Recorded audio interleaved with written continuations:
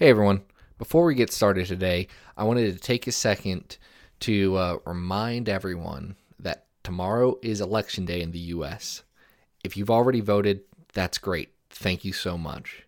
If you haven't, make sure you make a plan to visit your local polling place and cast your ballot for the Biden-Harris ticket for president. Our electoral system is flawed in the U.S., and it requires us to pick the best option from a very limited set of choices.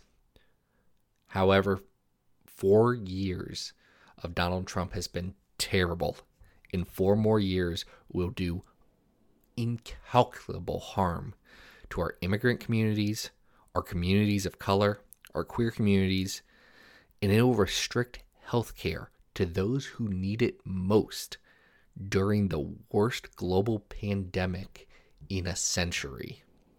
It's unacceptable to have the ability to do some small part in preventing this and choosing not to.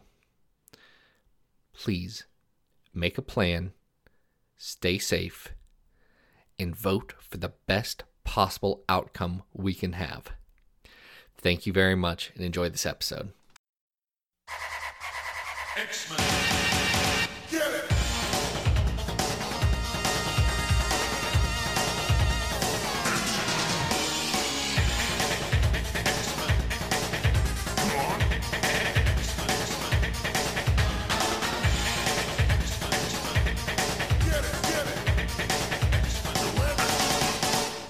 Hey everyone, and welcome to another exciting episode of Battle of the Atom.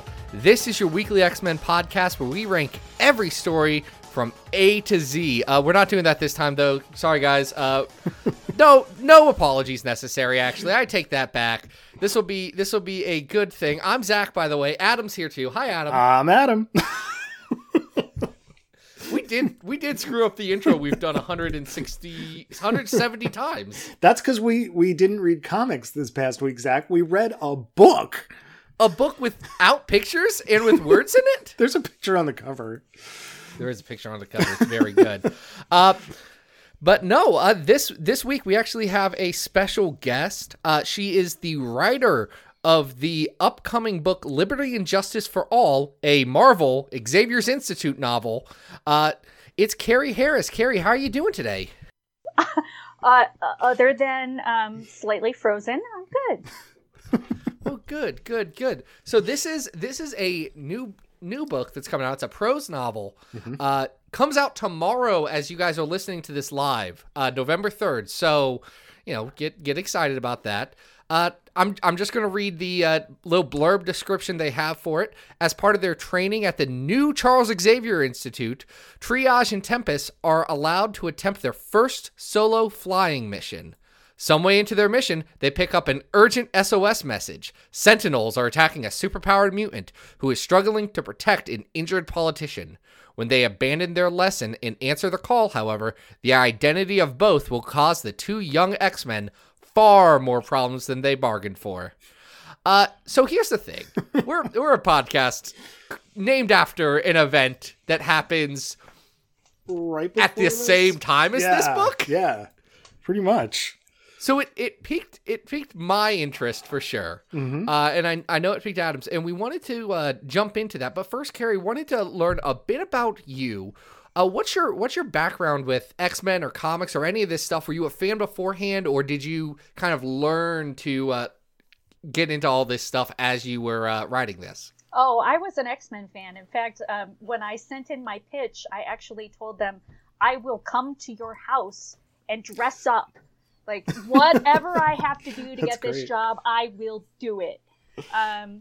So I started, I think my first exposure to X-Men was the cartoon, because I lived in a tiny little town that didn't have a comic shop. Oh, no. Right. It was tragic. I'm sorry. Yeah. So we had one bookstore, and they had one of those spinny racks that had comics on it, but they kind of, I think they just ordered things at random. So they did stock X-Men, but I would get like issue 1 and 2, and then 6, and then 12, and so you just kind of had, I read whatever I could, but I never got a full continuous story. So then when I left for college, I definitely read comics, and I've been a fan ever since. So when I heard that there were Marvel books and there were some choices of what to do, X-Men was it. That's interesting. The background's not uncommon. I know there's a lot of people of that era that have that exact same, I picked up what I could read. The one thing about it was that there were characters that looked like me. You know, there was a teenage girl who was just a normal person. And so Kitty was my girl. And I wanted to be Kitty. I tried to dress up as Kitty and discovered that I cannot sew. Well, neither can she, so... That's fair. All right. Well, so now I'm curious because the way this is being developed, this is part of a much larger line of Marvel books. In the copy that we had, there's a little bit of press in the back for a Domino book, a Doctor Doom book. There's going to be some Asgard books. I believe for the record, Domino is out now. Yes. In fact, I know Domino is out now.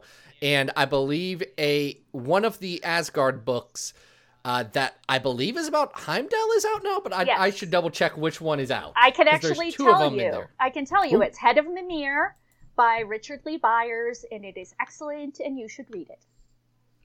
All right. That was a good pitch. But when it came time to, kind of pick straws, if you will, and you get the best one, right? Because you get to write an X-Men story. How did that go? How did that selection process go? Well, so actually, I got my foot in the door through RPGs. My first paid writing gig was as a game writer. And I kind of thought I would just write as a hobby. I got a real job. Because nobody ever makes it as a writer. That doesn't happen. So, right. So, I wrote for games, and then after my kids were born, we decided that I would stay at home and try to give this whole novel writing thing a go. And if I didn't sell anything, I'd go back to work once they were in school, and I have not gone back to work, and they're all teenagers. That's awesome. That's a good problem to have. Yeah, congrats. Thank you. But a lot of my a lot of my writing credits have to do with gaming. I've written gaming tie-in novels and that kind of thing. And so originally Aconite was hiring somebody multiple somebodies to write game novels. Oh, okay. And that was how I got on their list. And shortly after I got on their list, they signed the deal with Marvel. And that was when I begged and pleaded mercilessly to please let me pitch for one of these books. And the way that it worked was they sent out a list of all of the different lines that they had and some basic suggestions. Mm-hmm. And I immediately gravitated to X-Men. And so that's what I pitched. I sent in multiple pitches for X-Men and nothing else. So what's interesting to me about this specific pitch? Let's get into it. Yeah. If I was gonna start a line on X-Men, I think there would be Wolverines or Storms involved. Some of the more broad-based appeals, but this has Triage and Tempest, who are characters I love deeply. Yeah. The Bendis run of X-Men helped me get into comics. Yep. So it's something that I have a deep love for, and we actually just on our last episode talked about one of the arcs for Halloween, for the Dormammu one, where they go to Limbo with Fraser Irving art. That's really good. Yep. Which we'll put a pin in that. I just reread that, actually. Hey, it's pretty good. Yeah. Technically, we haven't actually recorded that episode yet, so I don't know where we ranked it. I assume pretty decent. We don't have to worry about that. That's like an hour from now's problem. But I find it very interesting that these characters in this very specific and very non-traditional status quo is what you went with here. I'm very curious what your process was for that and why that made the most sense for you. Yeah. Well, one of the directions was that they wanted to give some page time to characters that hadn't gotten their time in the spotlight. Mm-hmm. And so my idea was to take some characters that weren't as well known, but who were interacting with characters who are, and focus on them. So you get the opportunity to meet some characters that you might not necessarily know unless you're a diehard X-Men comic fan. But even if your only exposure to Marvel or to the X-Men is you saw a movie once, you can still get it. So, they're at the new Charles Xavier School, which is run by Cyclops.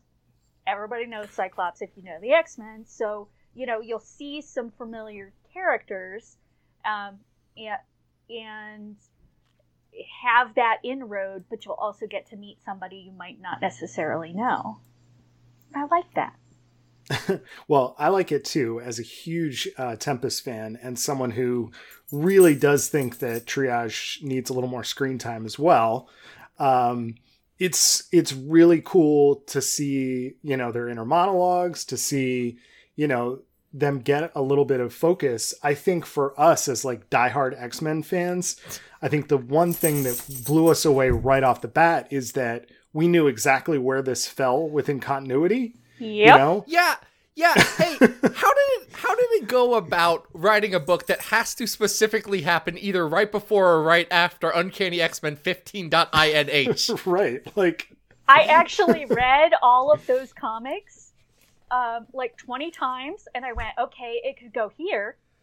And then went, no, this has to have happened. So then it can go here.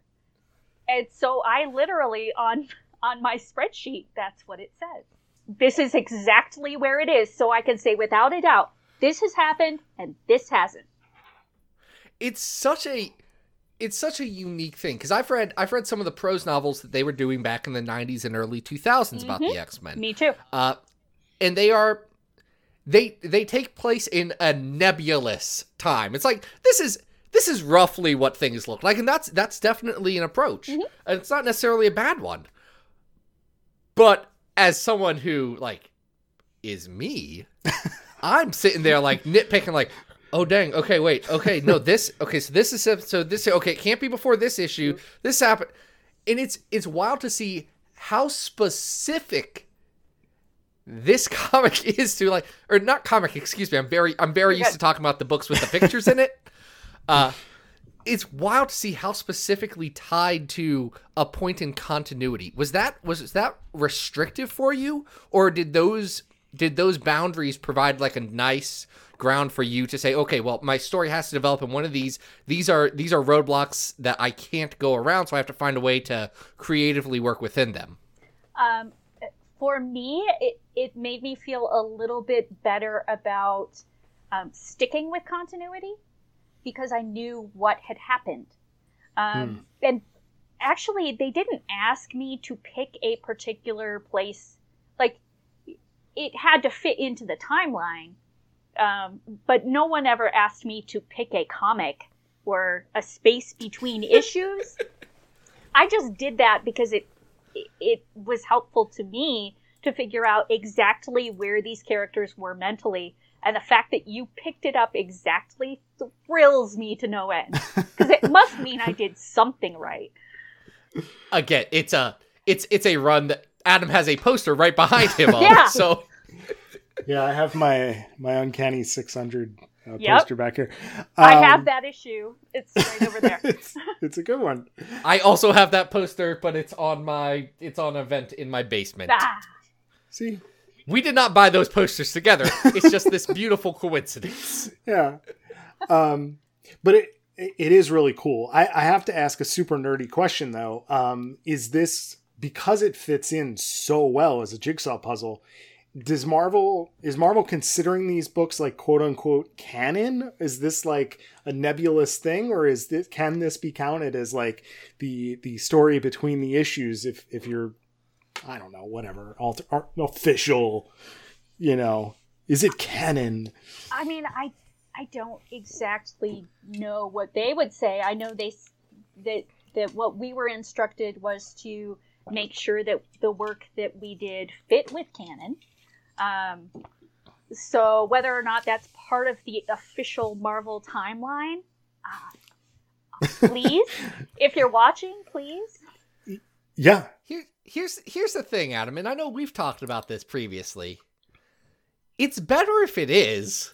Oh yeah. Like, just as a concept, not that the book changes one way or another, but as the concept of X-Men as a whole, if it all happened, great. Yes. The X-Men definitely did Pizza Hut adventures, and they definitely met with Star Trek, and they definitely, like, Jean Grey made out with Grifter from Wildcats once, and that's all good and fine and can all happen.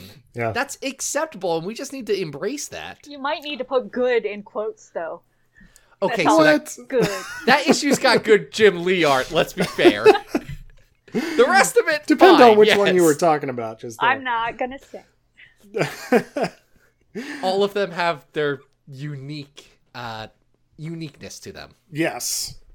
The fact that you got a chance to focus on these particular characters, though, I think, Eva, this is before Eva really gets traumatized by getting thrown into, her sort of, it's more of an Ileana situation where she sort of gets thrown through time. So we're 2 annuals between All New X-Men Annual #1 and Uncanny Annual #1 by Bendis and Ariana Sorrentino, which are beautiful if you all haven't seen them. They are absolutely gorgeous. So this is happening before that. Yes. So Eva is still very much kind of figuring things out. Why don't we start with Eva? Because I do want to get to Triage, because there's some stuff we really got to talk about with Christopher Muse. But what was your approach to Eva? Because, really she'd only been in the comics up to this point of your story for like, a year? Maybe a little more? Maybe. I'm not even sure if there was that much. And, Eva's story really fascinates me because there's this big gap that we don't see. She travels back through time, and she has years and years of growth. She establishes a family, she does all of this stuff, and then poof, she's back. And so I wanted to explore, if we're looking at a series built on firsts. So the idea of the Xavier's Institute is that, these are characters who are taking their first step toward becoming an X-Man. Giving Eva a little more screen time before all of that immense growth happens was something that really appealed to me, because we don't see a lot of her before she goes. That's true. So that was part of the reason why I picked her. The other thing was that I felt like prose really lends itself to some of the mutant abilities that don't get quite as much screen time in a comic, because they're not physically flashy. The time bubbles are cool in a picture, she can freeze things and it's this big glowing bubble and it looks neat. But in terms of what you can do other than I freeze people and then I unfreeze them, it's hard to dig into that, I think, as much as you can in prose. So I liked the idea of doing kind of the powers that are super cool but didn't get their screen time in a comic because of the format. If that makes any sense. It does. No, that's an interesting approach. I know we've heard in the past from other creators, there's people that it's challenging when you've got a book that's got to have a big flashy fight. That X-Men are action comics at the end of the day. They're an action story. So it's very difficult when you have someone whose power is I can read all the languages. Yeah. to find a role for them. Yeah. In a book like that, where prose you are given a bit more introspective time between some of the beats you have to hit, so that you can play with that stuff a lot more. Right. Well, and you can essentially create like a mouse trap where Eva is using her ability, which, you do step A, then step B, then step C, and then the bad guys shoot each other. And so you get the opportunity to play with those things and see the logic in a different way than you would in a comic. I'm sure a talented artist could do it. I don't happen to be one, so I don't know how, but I'm sure they could. Well, I think the other advantage that you have with prose is that, obviously we're getting a lot more inner monologue here. So I feel like, especially with Christopher, we are getting quite a bit of backstory that I don't think has really been approached elsewhere. Nope.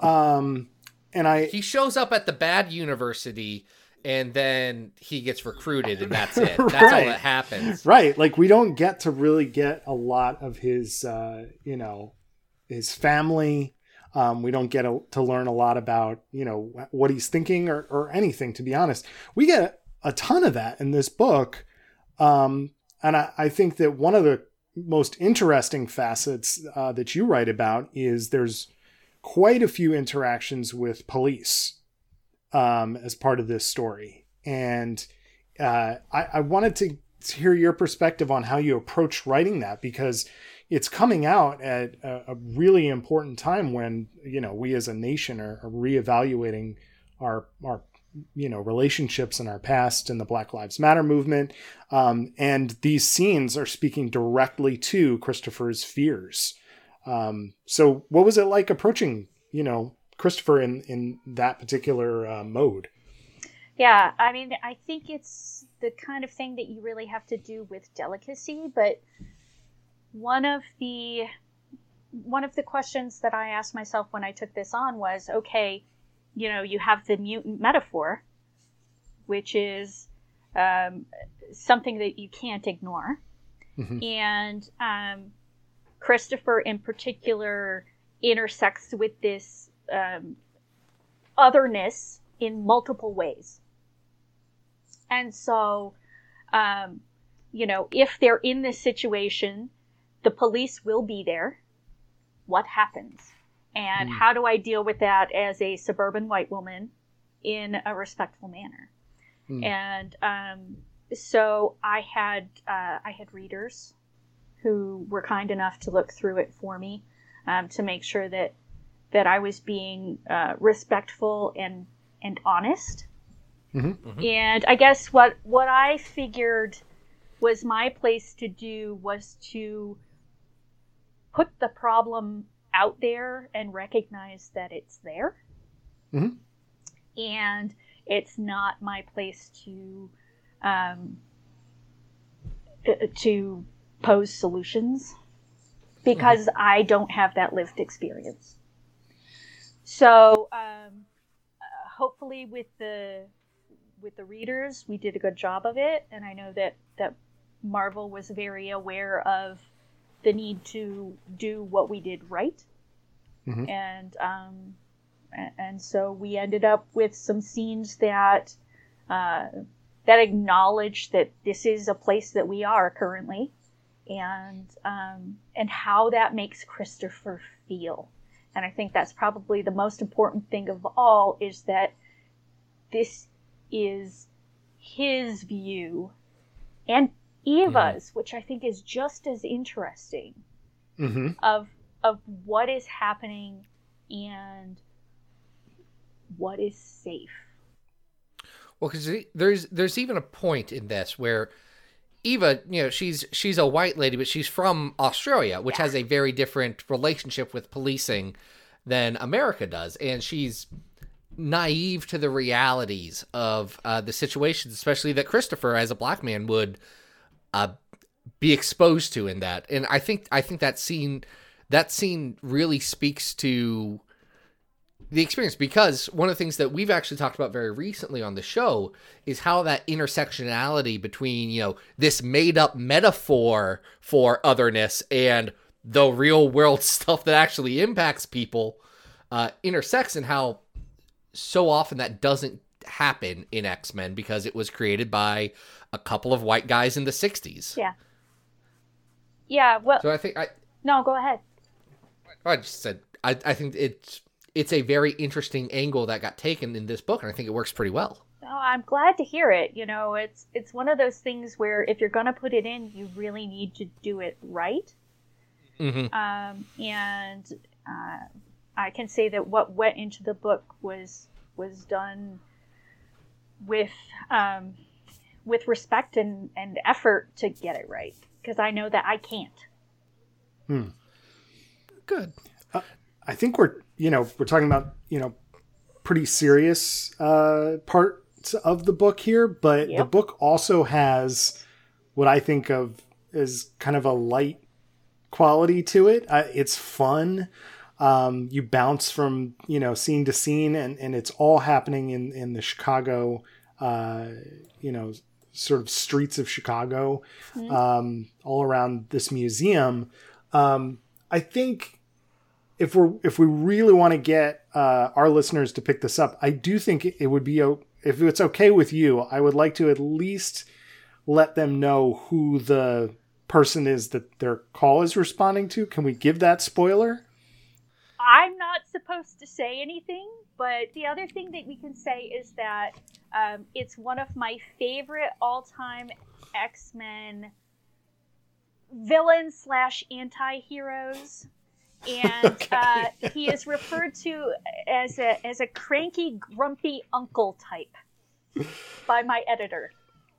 Okay, then we are going to keep a lid on that. But I think if you are listening to this, that should be enough to entice you, because this, between that and him, and there being a politician connected to it, put two and two together. Y'all shouldn't be able to put two and two together of who knows who is both cranky and has a fraught relationship with the specific politician. I do have to say that it's kind of a stroke of genius to put this little trio together, or quartet, really. I was not expecting that at all. No. So I'll tell you, that's the moment where I started to be like, okay, wait, what in the world? Something interesting's happening this is here. Weird. Well, because I knew where they were before this story, and I knew where they were after this story, and I was like, okay, something has to give, and I don't know what. And it works very well in this. And actually, what's interesting is how it recolors other stories that happen later. Yeah. That aren't part of this at all, that are part of the comics. Yeah. Well, and I have to tell you, I'm trying to dance around this without being incredibly spoilery, but sure. The cranky, grumpy uncle was my favorite character to write and the easiest to write. And I actually Really? said to my husband, there might be something wrong with me. Listen, is he a little bit of a sociopath? Sometimes. Does he still have his own fans? Yes. As he Oh should. my God. But he's one of my favorites, and so, as I was looking for someone to kind of serve, I wanted to have a major character be a part of the main story. Once you leave the school, which we all know who's at the school. If you've read the comics, you know who's at the school. So you see some It's Cyclops familiar and Magic and characters. Emma and Magneto. Yeah. And all of the original X-Men. But that's I'll tell you, that was the part where I was like, oh no, they're just like accepting the continuity here. I was like, yeah, these X-Men came from the past. Yeah. They're here. Let's go with it. That's where they are, and let's meet them in the bathroom. That is exactly what happened. It is. It's great. Well, and it's those mundane things that, like, if I went to one of those schools, that would be the thing that would throw me for a loop. Like, you see Jean Grey in the Danger Room, that's where you expect to see her.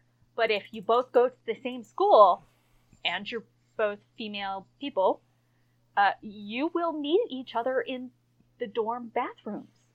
And that's crazy.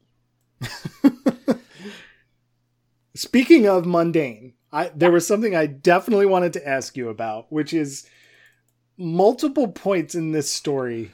There's food. Yeah.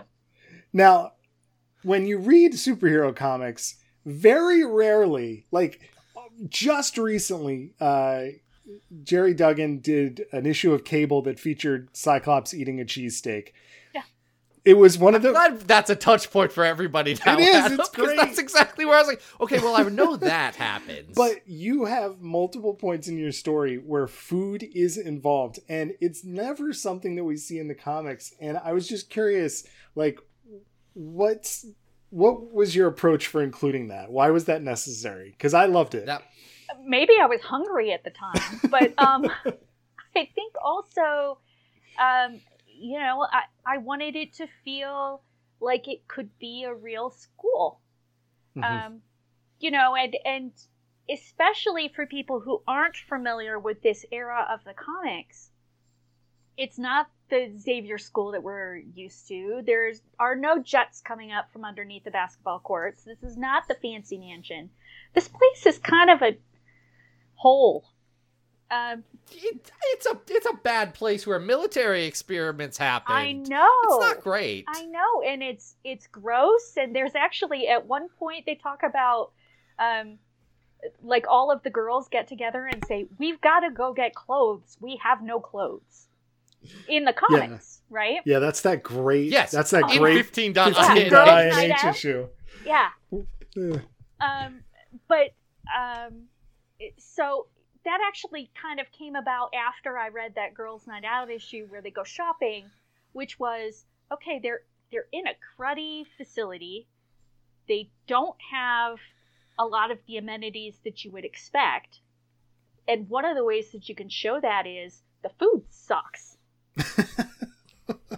Yeah, the scene with Magneto and the brown bag lunches, man, Yes. I just lost it. Because when you read that era, you're like, they're in the Weapon X facility? Like, they ain't got nothing. And like, where did they even get this sandwiches? Like, it's great. It's that fan thing that you see happen, like online in discussions and like on AO3, but you don't get as much in the real deal thing of, well, also they've got to live and eat and sleep and do stuff in between punching out the purifiers or whatever.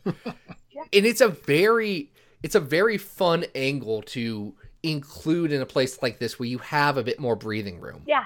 Now, your background, like you mentioned earlier, is in game writing and tabletops. Yes. RPGs, which is not necessarily a background that always, leads directly into comics writing or working with this. No. So I'm very curious how that very specific type of writing informed how you do your prose, specifically while using, licensed characters, licensed properties, things like that, where, you don't have the same freedoms. Right. Well, and I think, the biggest and most important thing when you're approaching a licensed property is I think you need to love it. If you want to do it well, you need to be in love with it. And then I was able to write what I would like to read as a fan. Mm-hmm. So, when you're approaching a licensed property in general, that's kind of how I pick where to throw my hat in. But games in particular are kind of interesting because they teach you how to write tight, because you only have so much space. Mm-hmm. And they also teach you the balance between character and plot. Because if your plot's too overwhelming, your players feel railroaded. That's no bueno. If your characters drive everything and there isn't enough plot to support it, then your players feel, the game feels like there's no direction, and your players feel like you've done nothing. You've kind of abandoned them and it's going nowhere. So really, when I'm approaching plotting a book, I'm looking for that kind of magical balance between character and plot. And so trying to find some plot elements that will affect the characters, but that the characters can also do something unique about. Carrie, I just made a quick reference to current continuity, and obviously you were a big fan growing up. Are you following the books now? Are you following the current John Hickman era of X-Men? Yeah, I jump in and out. When I'm drafting a book, I find that if I pick up comics, I lose an entire day because I want to know what happens next. And so what I do is I buy a ton of issues all at once from my comic store, and then I have my unlimited subscription because of course I do. Yeah. And so, right, and they just shortened the time frame, which makes me so happy. Yeah, hey 3 guys, months. Unlimited is only 3 months behind now, so if you haven't been on this for some reason, you should probably jump on it. It's a pretty... This show only exists because that software is available. I'll Yeah. tell you that. Yeah. It's great. Yeah, so what I do is I binge about, 50 or so issues all in one day. And then I'll go for a little while, and then I'll catch up again. So I'm usually a few months back because, the subscription being what it is, it's much more feasible, and I don't have any room left. That's an ever-present problem. I will say, if your background is with tabletop and you also like X-Men, there are literal D&D ass descriptions of different worlds and weapons now, just in every X-Men comic. Yeah. It's great. You're gonna love Ten of wild. Swords when it comes up. Now, we do have a couple of questions from you that came from our great listeners over on the twitter.com. This first one does come to us from @Brawl2099. It's Tony Thornley. And he asks, do you have a character wish list for a follow-up? I do. I actually have some additional pitches in, and I am waiting for feedback and to see what happens next. So, yeah. As a follow-up to that, is there a plan to continue this as a series? Yes, there is already a second book that's been announced. Announced is a strong word. It's definitely on Amazon, and they have not done any press. It exists. We know that it exists. Okay. It is out there. Yeah, but I can't tell you much more about it either. And the authors behind the scenes, we're all kind of talking about ways to cross over, ways to cool. Plant little Easter eggs from book to book, or even from series to series, to try to help make them feel cohesive, even if they're not necessarily following the same characters. So if that works out, I think it would be super awesome, but we just got to kind of wait and see. We're in the early stages, Oh, yeah. That's fair. Robert Secundus, at Robert Secundus, does ask, is there something that the novel offers as a medium, either for these characters or readers, that comics as a medium lacks? Well, I think we've talked a little bit about how the, in novel format, you really get to delve into internal monologue and motivation and the thought process, the characters in general, on a deeper level than you do in the comics.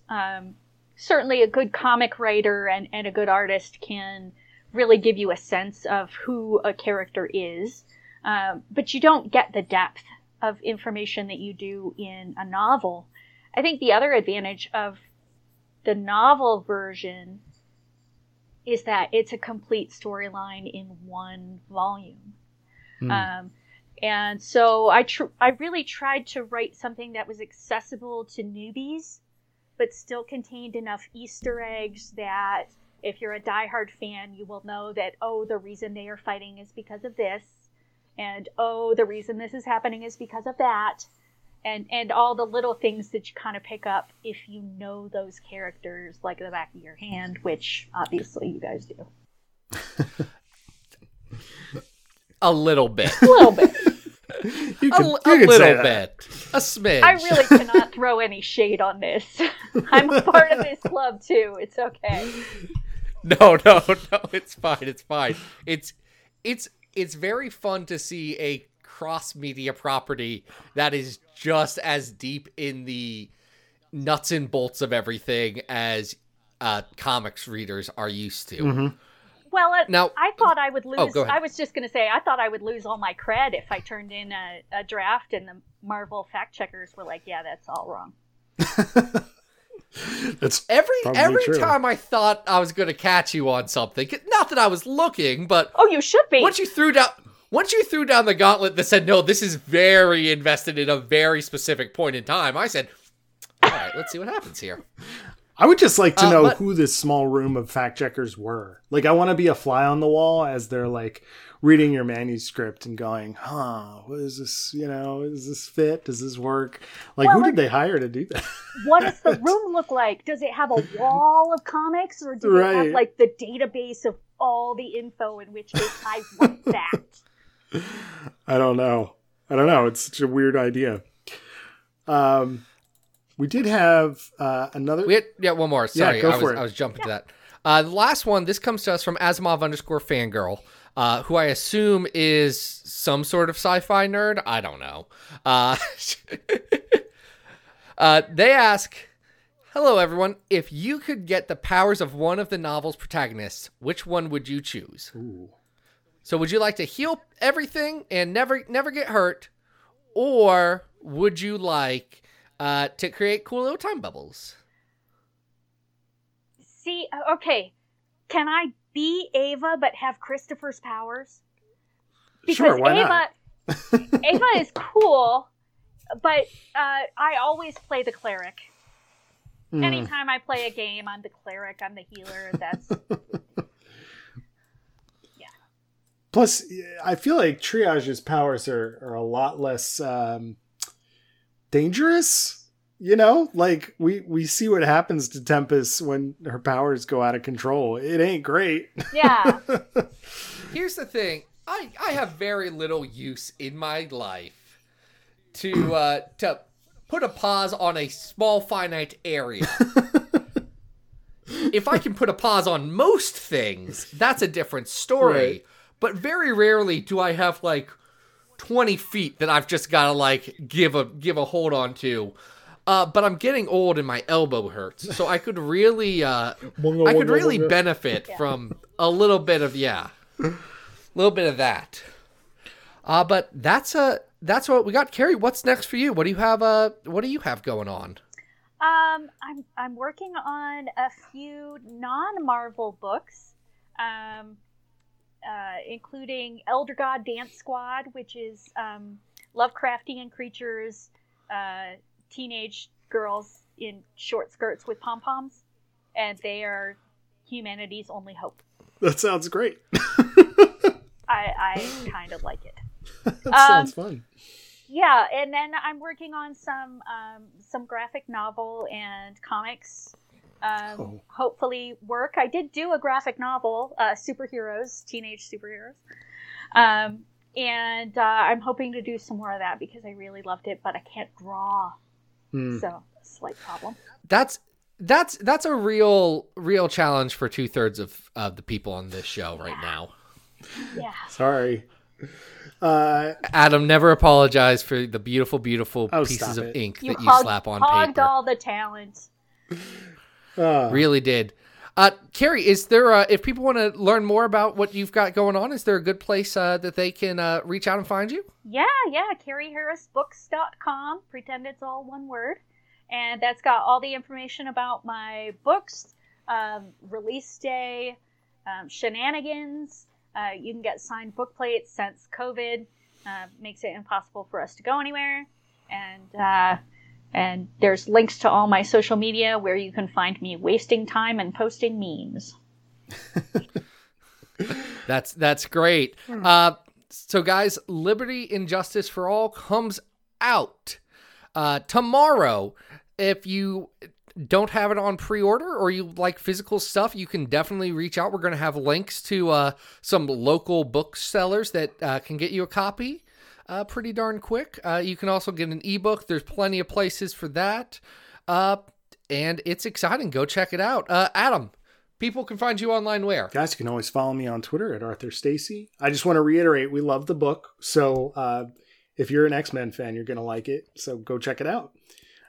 Zach, where can people find you? Nowhere, but you can find the website, the podcast, and everything we do in the Xavier Files media empire at XavierFiles.com. That's where you get all the latest and greatest in X-Men news, articles, commentary, comparisons to different pieces of Taco Bell's menu that may or may not be discontinued at this point in time. We've got it all there. Also on Twitter at Xavier Files. It's been a great time. Carrie, again, thank you so much for being on tonight. Thanks so much for having me. This was a blast. It's a pleasure meeting you. Such a pleasure. Now, next week, guys, we have an episode all about the one, the only Emma Frost. So check that out. It's going to be a great time. But until then, this has been Battle of the Atom. We hope you survived the experience. Get it!